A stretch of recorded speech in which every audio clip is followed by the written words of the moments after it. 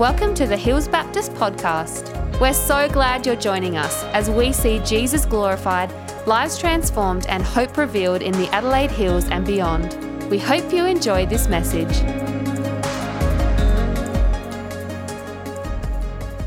Today we're reading from Luke 9, verse 57 through to 10, verse 4. As they were walking along the road, a man said to Jesus, "I will follow you wherever you go." Jesus replied, "Foxes have holes, and birds of the air have nests, but the Son of Man has nowhere to lay his head." He said to another man, "Follow me."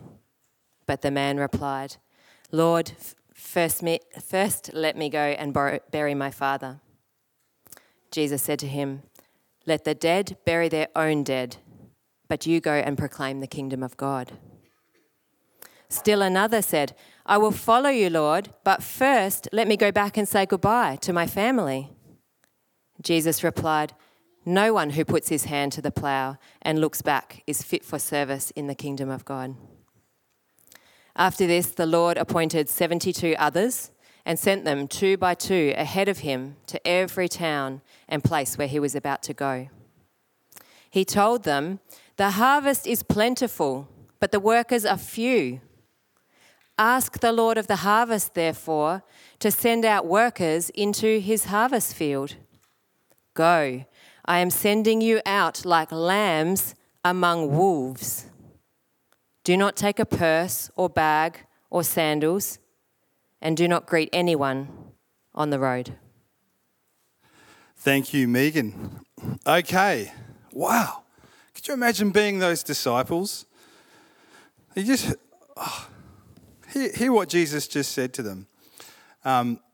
They're just coming along for the journey. Some of them are just new. There's the 12 who've been with him for a while, and so they're kind of getting the idea of what he's about, his itinerary, he's moving out, he's preaching the good news. And then there's this wider group, the 72. We don't quite know who exactly they are, but they're obviously people that have heard something from Jesus, who've been there, who've picked something up. Now, I can just imagine in the crowd that day, they're like, "For real? Are you serious, Jesus?" I mean, listen to the excuses of the people that he just called. I mean, you know, they're fairly legitimate, one or two of them, but these people, maybe like us, had all these reasons, all these legitimate concerns on why it was difficult to give Jesus our full attention right now. Lord, if only you understood what my life is like right now. If only you knew what I'm going through. Man, we've got financial challenges. Lord, I've got just personal problems that I'm dealing with that are really difficult. Lord, I've got challenges raising kids. It's really hard. Lord, I'm getting older. I've got like arthritis in my hip, my knees, my ankles, my fingers, my earlobes, my eyelashes. Lord, I've got some work problems. It's just requiring a lot of attention, a lot of focus. There's a whole heap of reasons, Jesus, why I can't give you my full attention now, why I can't follow you fully right now. Lord, I don't even know if I've got the capacity, really. If you knew, these are people in the crowd, right? I'm just thinking what they're thinking. When he says, "I'm sending you two, and you two, and you two. I'm sending you out to do my work." Jesus, if you really knew who I was, if you really knew what I'm struggling with, you wouldn't want to use me. You couldn't use me. As if Jesus doesn't know everything about us. So they give these excuses. "I'll follow you wherever you go, Jesus." And then Jesus says, "Foxes have holes and the birds of the air have nests, but the Son of Man has nowhere to place his head." Like, this is a mission, man. This means not just, a part-time thing. This is a whole of life, a way of living which isn't just a whim. It's not just a decision I make while I'm singing a song full of emotion overflowing for God one day. This is a lifestyle. Do you get that, man? Another one, he said to someone else, follow me. The man said, let me go and bury my father, which sounds pretty reasonable, right? I need to go to the funeral, but it's more a sense of my obligations are first to my family in a culture that was very much honouring the family. The family unit was higher and greater than the individual. So the man's just simply saying, I need to pay attention to the cultural expectations to honour my family first, Jesus. I've got to put that first. And Jesus is even saying, no, I am calling you to give full allegiance to me over and above your own family. Not neglect them and not just kind of let them starve, but get that right in your heart and your mind.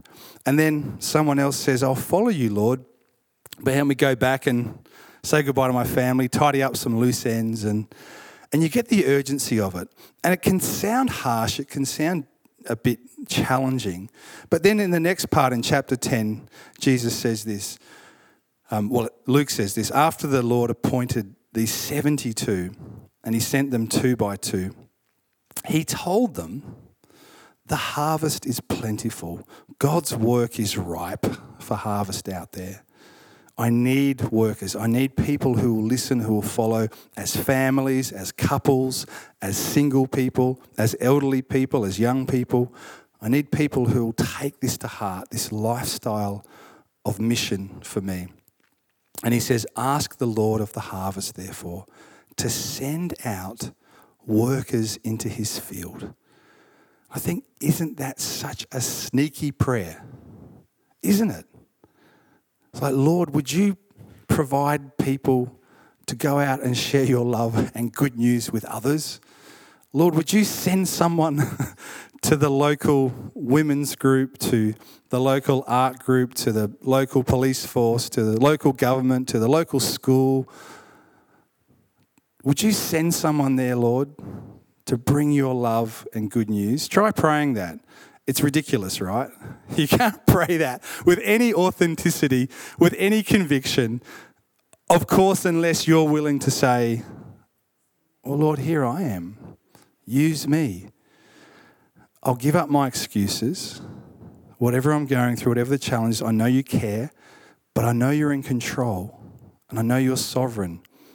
And I heard the story just this week from Marion Modra, who's been going through a cancer journey for the last 6 months. And I've heard Steve say something similar, Steve Polglace, that even in that difficult space, that difficult time, having a sense of God using her in the oncology department, reaching out to other women in that space, and being able to still be on mission for Jesus, even in that challenging place. Not as a pressure, not as a of course her treatment is vital and her well-being and her health is first and foremost, but this sense of God can still use me, even in this difficult time, this difficult place. So I thought, just to give a sense of what some of these people might have been feeling, imagine this morning, okay? Imagine that I'm going to get you in groups of 2, like by 2, and I'm going to get you to go out, across the road to all the homes there, and knock on their door and say, hi, we're from the Mormons. No, you wouldn't say that. We're Baptists, and we're here from the local church. Just want to say hi. If there's anything we can pray for you about. If you've got any questions about faith or God, we'd love to talk to you. We'd love to have you come to our church. Like, how do you feel right now? Is it like, wow? It freaks me out, and I'm a pastor, right? Like, gosh, I got to live next door to these people. I think I'm one of those religious nutters. That's it. But that's the sense that Jesus is saying, no, I want to use you and you and you. I want you to be where you are for me. So I thought we won't do that, but I thought after, what was that? Oh, it's raining. Yeah, it's raining. Yeah, that's a fair enough excuse. And God said, I created umbrellas. I inspired someone to create umbrellas. It is raining, so we're not going to do that. But I want to get us moving this morning. Why not, says Jen. Well, you can do it later in your own time, that's fine, but we want to wrap the service up at some point. After the service, you do it. But I want to get us in groups nonetheless. And can I get a couple of helpers up here just to hand something out? I won't send you out. Can you give everyone one of those? And so I'm going to get you into different parts of this building. We're going to get up in a moment and move, and we're going to join together as teams, and we're going to pray, because prayer is... can I have one, by the way? Thanks. Yeah. No, I forgot. Prayer is vital in this mission component. But I want us to see, we want to prayerfully focus on three things over the next 15 minutes or so. And it'll be our local community. And I've put a few points there just as triggers, but there'll be something on your heart. It'll be the school community here and other schools that people are involved with, pastoral care workers, chaplains, and it'll be our church community. So 3 focus to pray about. And I'm going to send you in groups to different parts of this building. Trent, I'm wondering where's Trent? Trent, is he free? Like, can he? Trent. Because Trent knows the layout of the building pretty well, so I'll get him to take a group. And just for 15 minutes or so, sit as a group. I want you to break in, like it'll be a bigger group, but I want you to break into 4s or 5s and pray around these 3 things, okay? Trent, can you take a group of, can the back 4 rows, can you get up and go with Trent to the staff room? He'll take you there, okay? And there's seats in there, so you got like the sort of gold membership pass, okay? Because you can sit down. If you do need to sit down, if 15 minutes is too long, stay in here with me. But those back 4 rows, maybe from Michelle and Chris. Yeah, head out that way. Go with Trent. Follow the yellow brick road. And I'll call you back in about 15 minutes. Get into groups of 4 or 5, okay? Okay, this group here, I'm just trying to think which group I want to pick to stay with me. Or no, who feels bad that they have to stay with me. But why don't this group, if you head out to the big morning tea area out there and head out that way and break into groups of 4 or 5, just stand together and pray. And if this freaks you out, like, I don't know about praying with people, this is church, so it's a good time to practice.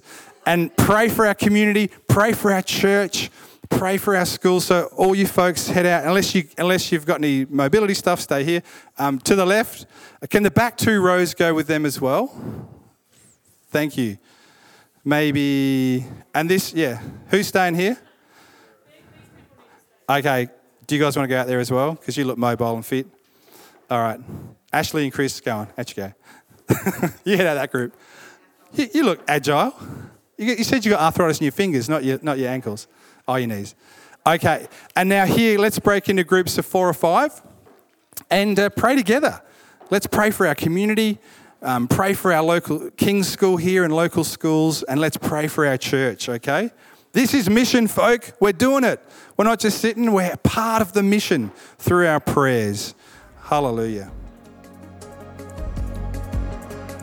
Thanks for listening to the Hills Baptist podcast. If you'd like to partner with us in developing and equipping passionate disciples who love God, love people, and boldly share the gospel, you can do that at hillsbaptist.com/giving. We pray this message has empowered you to live and love more like Jesus. Have an amazing day.